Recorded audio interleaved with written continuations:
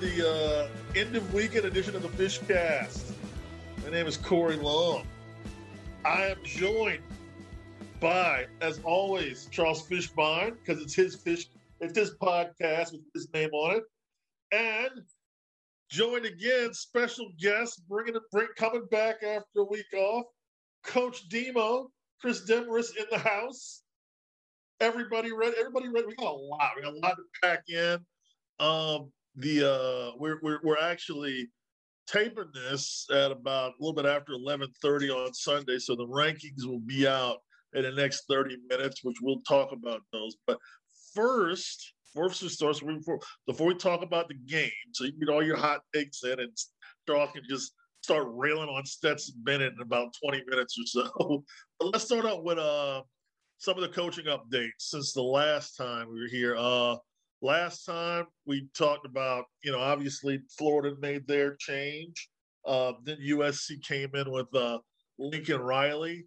LSU, who everybody thought was number one in the Lincoln Riley chase, ends up going after Brian Kelly, which was another big domino that fell this week. Marcus Freeman, 35-year-old defensive coordinator, ends up taking the Notre Dame job. And this morning, we're hearing that Clemson D coordinator Brent Venables is now in position to take the Oklahoma job. So, and we're going to get into the Miami Mario stuff, which is really interesting. Or we could start there. I'm going to let you guys decide where to start with all this coaching stuff. So I'm going to shut it off right now. Well, I mean, the Miami thing is truly remarkable. I mean, they have a head coach they haven't even fired yet. And that's, I mean, listen, I know the business. It's a tough business. Demo's been in the business. And I personally think the way Miami's handling this is truly terrible. And I think that this is why the program hasn't won since 2001, a lack of leadership at the top. If you're going to fire a guy, you fire him. I don't care. I've heard the excuses that, they're trying to keep the freshmen on board, that this young group of kids that they don't want to lose them. You can't worry about the players on the team. If you believe that the guy running the ship isn't the right guy and there's someone else out there that can run the ship, then you go after that guy.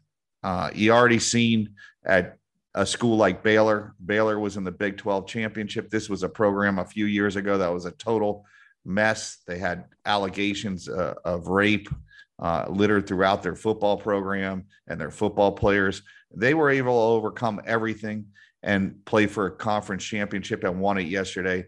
I just think this idea that you're trying to save the team to go and get the guy you want is ridiculous. If they want Mario Cristobal, they should let Manny Diaz go and let him do his thing, go find another job and get Mario in there and hire him. The problem is now if Mario decides, so much time's gone by the last couple of days and Oregon's been able to put their contract on the table.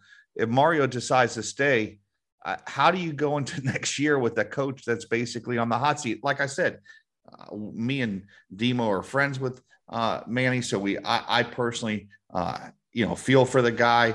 I think it's wrong, but I'd feel that way no matter who the head coach was. I think if you're going to decide that you want to go in another direction, you go in another direction and you move on and you go and find that next coach. But they're trying to do all of this behind closed doors. They're trying to get Mario in there, and then they're going to let Manny go. And if, like I said, if Mario decides he doesn't want that job, you now have a head coach that's basically dead man walking for a whole nother year. And who's going to want that job, next year, once they see how this train wreck of a coaching search is going? I really believe that there's no beneficial part for either party. And we'll see what happens, but I think Demo may feel some of the same feelings I have. So, well, I do. I entered this business back in the late 80s when a phone call from a coach to another coach meant something. It doesn't mean anything anymore. It's all agent driven. It's a complete and utter business. So you can't be fooled by anything that goes on. You can't argue with anything goes on. They let this happen, and the agents run the whole thing. They tell people, be quiet, don't say nothing, don't text, don't call, be quiet, I'll handle it, let me do this, you just go about your business. So none of it's a shock to me. And so what if Miami's doing what they're doing? They all do it. Every single one of them do it. And it's upsetting, but there's nothing we can do about it because that's the way it is these days. And if Miami wants to hold on till they get a commitment or non-commitment from Mario to decide what they do with Manny, so be it. Because if they don't do it, somebody else is going to do it. That's just the way everything is in this society right now and the way the business is. There's no more people making phone calls. It's all people getting together, agent-driven.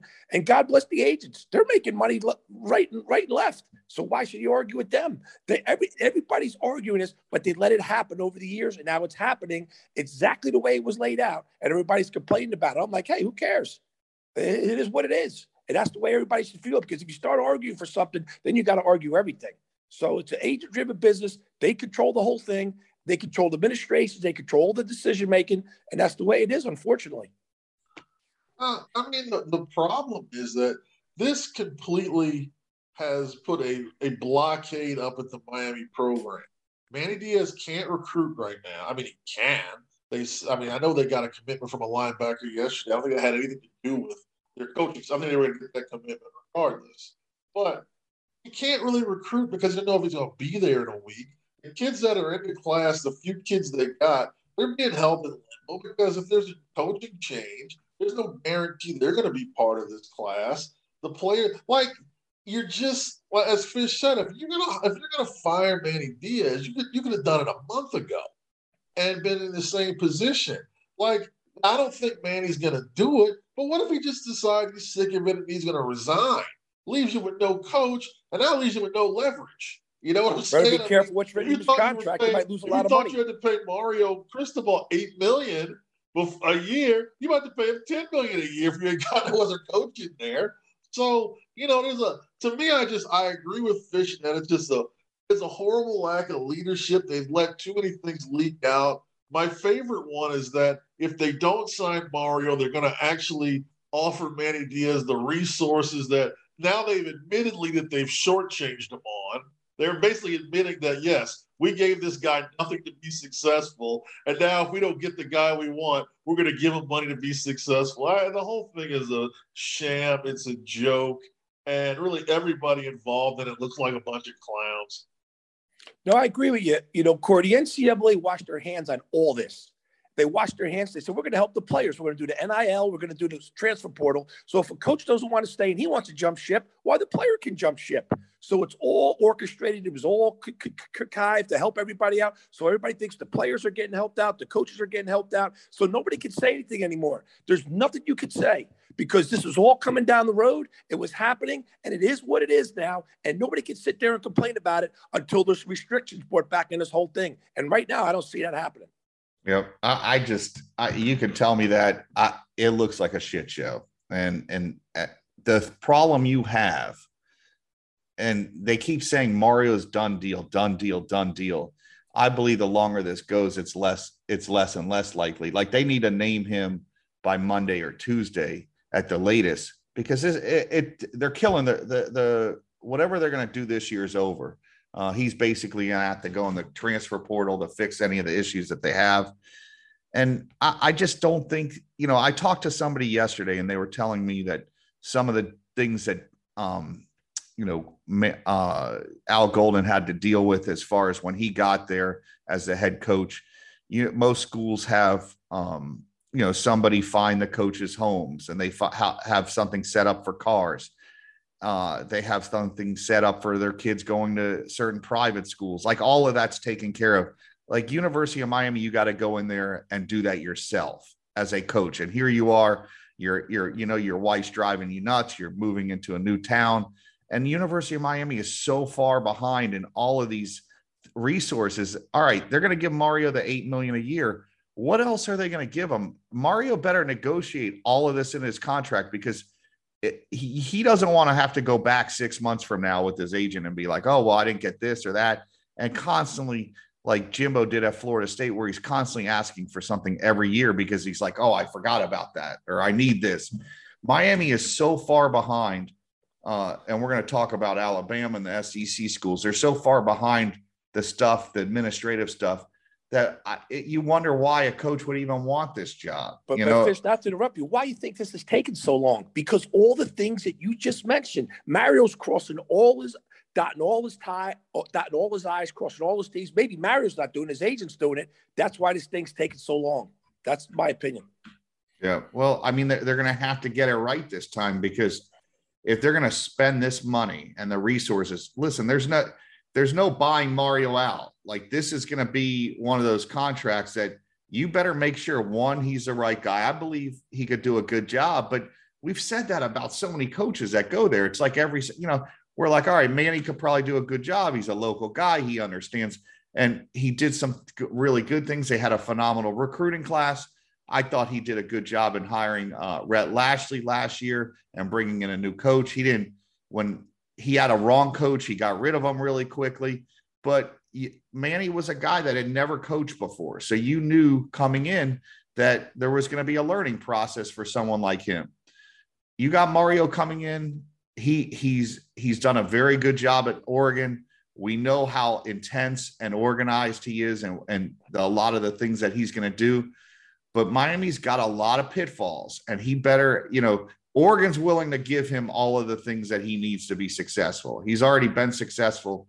Will he get the same things at University of Miami? We're going to find out. It's all great.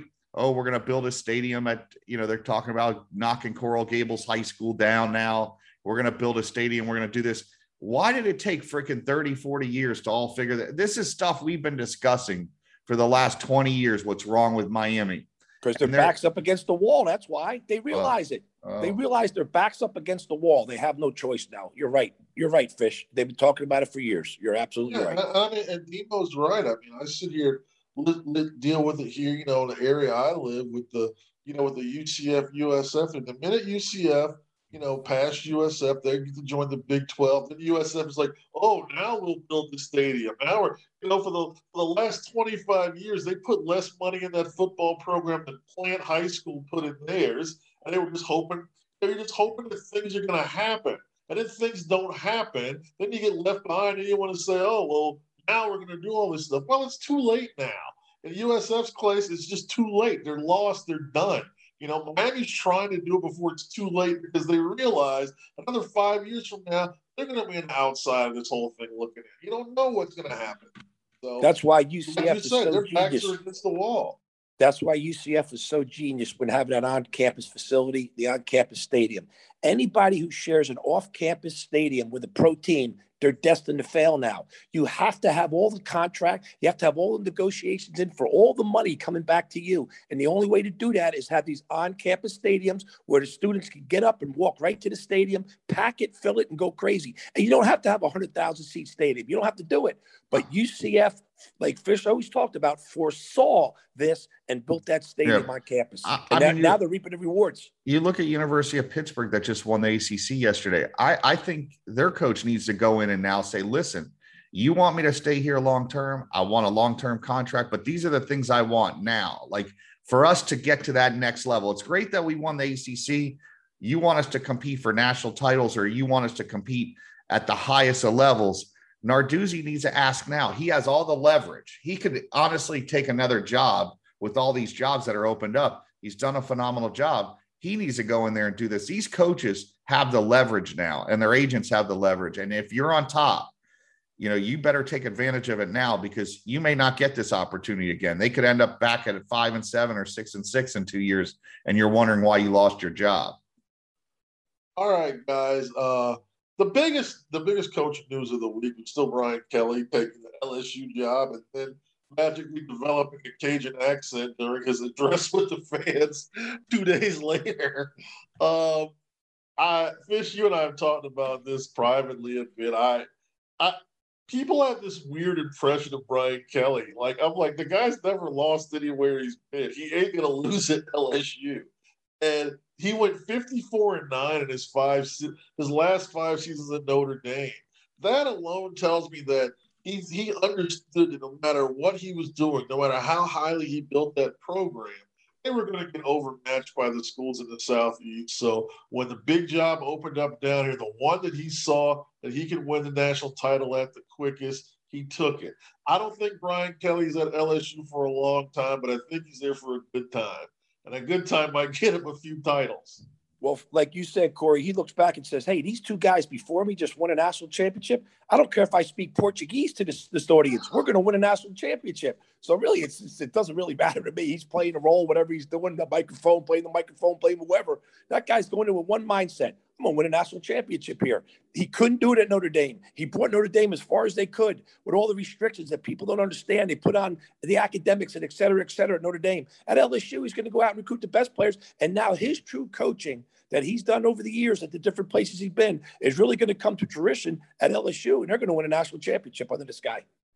Listen, we've talked. Brian Kelly's one of the top coaches in college football. I mean, 2 playoff appearances at Notre Dame, played for a national title under the BCS or whatever the former rules were.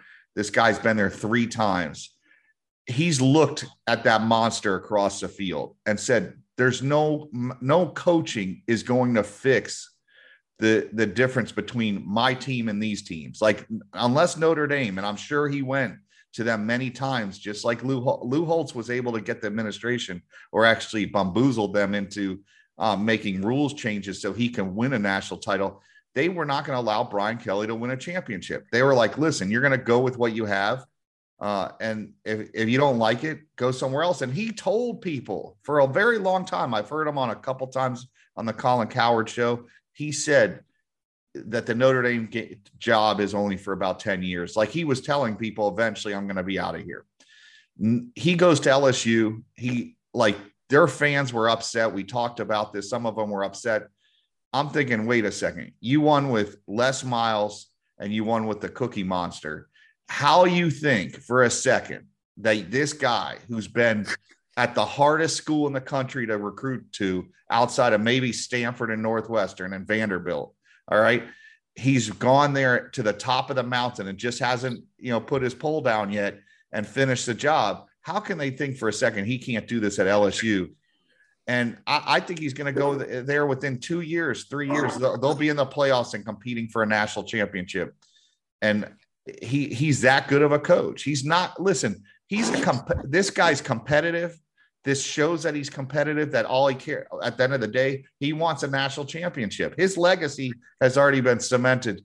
He wants that one last thing that's missing is that national championship trophy to show that he's one of the greatest coaches. He's won at every level, won at Grand Valley State. He was the one that won at Cincinnati before the coach Fickle won there. I mean, he went undefeated, and I believe they were undefeated when they played the Gators in the Sugar Bowl. He took that team to as far as he could go. He took Notre Dame. Now he's going to take LSU to the mountaintop. There is no doubt in my mind that he's going to play for a national title within the next 3 to 4 years. Just no doubt in my mind. So I think it's going to be a consistent 3 or 4 years, Fitz. It's going to be consistently good. It's not going to win and then drop off and be terrible. They're going to consistently be good. No. All right. No doubt. I'm before we jump to the Notre Dame, Phil, and Oklahoma, I ask you one quick question. Those were the 2 biggest moves so far: Lincoln Riley to USC, Brian Kelly to LSU. Will that battle play out on the field sometime in the next 3 years? Yeah, definitely. I mean, I think you'll see them they'll probably schedule a game with them, knowing they'll be in the playoffs with each other. They'll be in the playoffs for sure. You've seen it this year. There's been a kind of a little shift. Even though you got Alabama still in there, there's been a shift. Like Clemson came back to the pack. So I think some of these teams could pass those other schools really quickly, and you're going to see those teams in the playoffs for sure. All right. We go on to Notre Dame. Notre Dame was in a weird spot because Brian Kelly was made pretty loud, expensive offers to both offensive coordinator Tommy Rees and defensive coordinator Marcus Freeman. Notre Dame had announced during the week that they had made agreements with both of them to stay. And then later, after about 4 or 5 days of reports, they promoted Marcus Freeman to head coach. Tommy Rees is going to stay on. Freeman, 35. Last year was the DC at Cincinnati. That's tell you how fast life comes at you. You go DC, Cincinnati, DC, Notre Dame, head coach Notre Dame in about in less than 12 months, okay? And Tommy Rees, 29, stays on as the offensive coordinator. I know LSU was offering both guys north of $2.5 million a year. So obviously they both are getting substantial raises to stay. Young coaches, first-time coaches, they both seem to be players coaches, which is a little obviously kind of probably different from Brian Kelly. I'm going to assume he's not a players coach. I'm assuming he puts himself with staffers that are players guys, but he himself might not be a players coach. But do you see this Notre Dame thing working out? Do you see it staying stable? Did Notre Dame do the right thing by just trying to have some consistency and stability with that staff?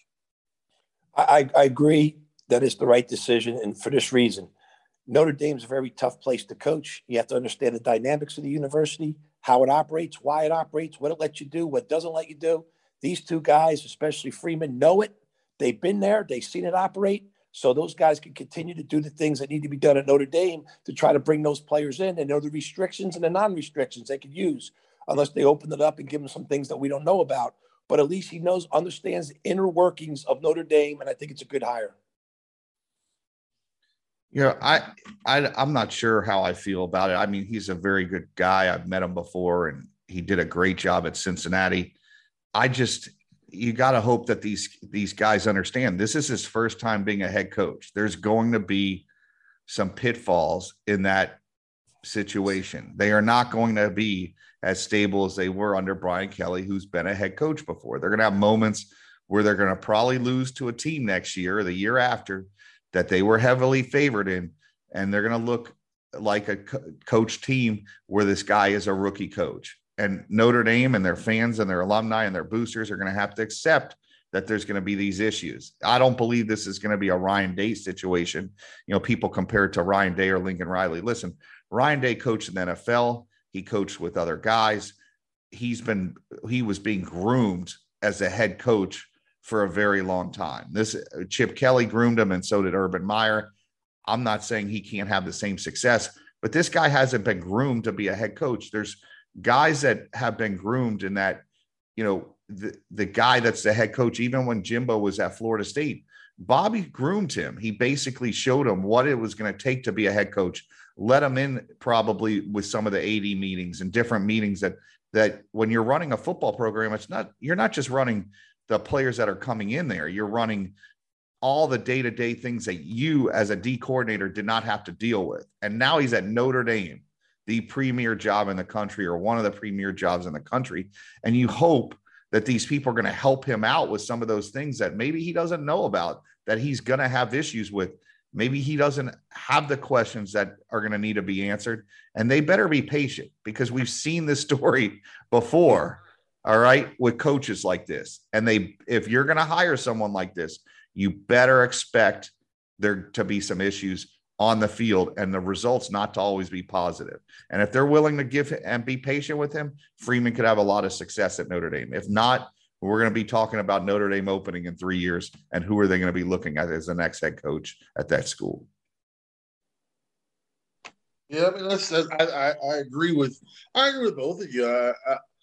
Because I do think they're going to have a little patience. I'd like to see Freeman when he gets his staff together. I'd love to see him get somebody on the staff that was a former head coach that I think could kind of balance him out a little bit. I think that's a underrated aspect for any first-year coach. I think if you can get somebody on that staff, even if they weren't successful, if they were just a head coach before and can kind of help you through certain areas, like you said, the day-to-day operations, I think that can make a huge deal. But, I think it's an exciting time for him. I mean, that's just an amazing – like I said, when you think about it, I forgot when he was hired he was hired in January, I think, at Notre Dame.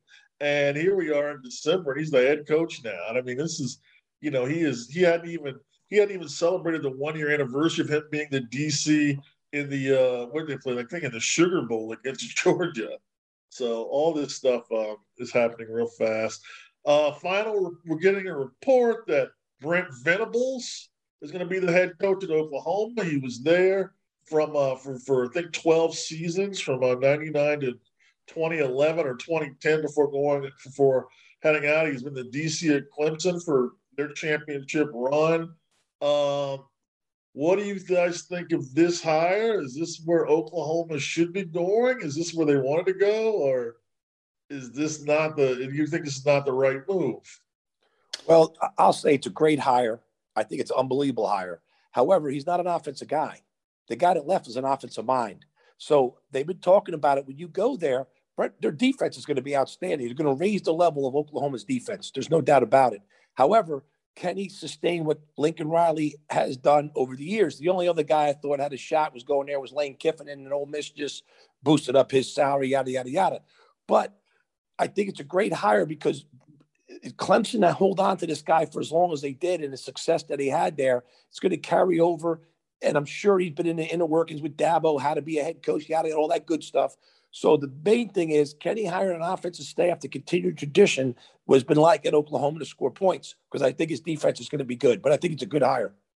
Yeah, I mean, Venables has been, we just talked about it. He's been groomed to be a head coach. I mean, he coached under Stoops or, Oklahoma and Stoops has been around that program. He was the D coordinator now with Clemson, and they had a ton of success. The one concern I have, and we've talked about this, and Demo just brought it up, college football's changed, just like the pros has. It is a quarterback-driven and offensive-driven league. Nick Saban has figured that out. He's the best defensive coach ever in college football, and he realized one day, I got to score 30-plus a game, or you're not going to play for national titles or win them. Brent Venables, listen, keep being the best defensive coordinator you are. Bring in an offensive guy and let that guy run your offense and get out of the way. Don't meddle with it. Don't tell him what scheme to run. Don't say, listen, I want to keep the defense fresh. I think this is a part of the problem that you see at Georgia, and we're going to discuss that, is they're so concerned of keeping the off defense fresh and limiting the possessions that you hurt the one side of the ball that helps you win ball games now, and that's the offense. Get out. It's an offensive game. Dave Aranda figured that out at Baylor. Yeah, you're going to have games like yesterday where you're going to need the defense to show up, and Baylor, it showed up yesterday. But Aranda even figured it out. He went out and got Jeff Grimes. I mean, Fish, not to interrupt you, but I heard what Baylor did? They took their best defensive player, who's an outside linebacker, and made him running back. That's what I heard he did. Which school? You're spot on what you're saying. Which school is that? At Baylor, they took their best outside linebacker on defense and made him a running back. Because they know at the end of the day, listen, you need the defense to come with stops. The days of, remember when Florida State and Miami would hold teams to 10, 12 points? That's not, listen, they did that in the regular season, Georgia, and they showed all their stats. But when you go to play a team that can put up 30, you better be able to put up 32 or you're not going to win now. It's just the way the game is. All the fans get upset that the defense, all the rules, all right, with all the targeting and all the bull crap, favor the offense. I mean, you see these DBs now, they can't touch the wide receiver or they throw a flag. In the Wake Forest game when the quarterback from Pitt fake slid and the defense froze and he took off for another 30 yards for a touchdown. It just favors the offense. It favors offense. And if you don't have a coach that's willing to put up 30, 40 points a game. So Venerable's success and failure at Oklahoma is going to come down to, does he want that same offense? Now, the rumor is Jeff Lebby is his guy. If he brings in Jeff Lebby from Ole Miss, then I have faith that this guy's going to continue what Lincoln Riley did, because he's part of that coaching tree, that air raid Hal Mummy type coaching tree, that he's going to win. And you saw with Bob Stoops. Bob Stoops even figured it out. He had brought in Heupel and he had brought in Kevin Wilson, and he brought in all these offensive guys. As great of a defensive coach he was, he knew in the Big 12 and to win championships that defense gets you there, but offenses put you over the top. And that's what this guy's going to need to do, is go out and get a great offensive coordinator and stay out of the way and don't start a Stetson Bennett, or we'll be great. He's now the word is that Jeff Lebby, the Ole Miss offensive coordinator, is going to be Venable's top target to join him at Oklahoma. It'll be interesting to see if that happens. But just pay the guy and he'll come. Pay the guy and he'll go. Well, the school that's with him can pay him too. That money isn't Money shows no bias. Yep. I found that out a long time ago. It generally goes. It travels on its own. So yeah, and but it also matters who you want to work with too. I mean, sometimes listen, he may not want to work with freaking LaKiffin anymore. It all comes down to that too. You know, no doubt. I mean, yeah, I'm just saying that's who they're targeting, and that's the situation that we are right there with the coaches. I think that covers everything with coaches right now. I'm sure something will pop up in the next couple of days if Mario takes the Miami job, then the Oregon job's open now. So, Corey, let me throw this out there. I thought the Penn State defensive coordinator Brett Pride of Virginia Tech was a great hire too, because he's hiring a lot of his friends he coached with over the years that are good coaches from around the area to Virginia Tech. So I think that'll pan out. Yeah, well, anybody who wants to be in Blacksburg should be more than happy to take them. So, and that did intrigue me. I will say this about, like, for example, the Oklahoma opening.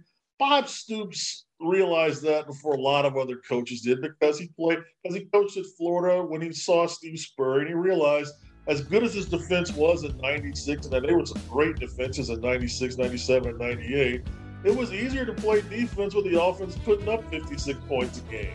You know, yes. I mean, it allowed him to line up that solid front four and just attack the quarterback on every drive. So, you know, these things do work out well. Defensive coaches can win in this game as long as they, do the right things. We'll be back. We're going to talk about these games. Fish is just itching to just jump all over senior accountant Stetson Bennett IV. So we're going to let him do it. We'll be right back with more of the Fish Cast.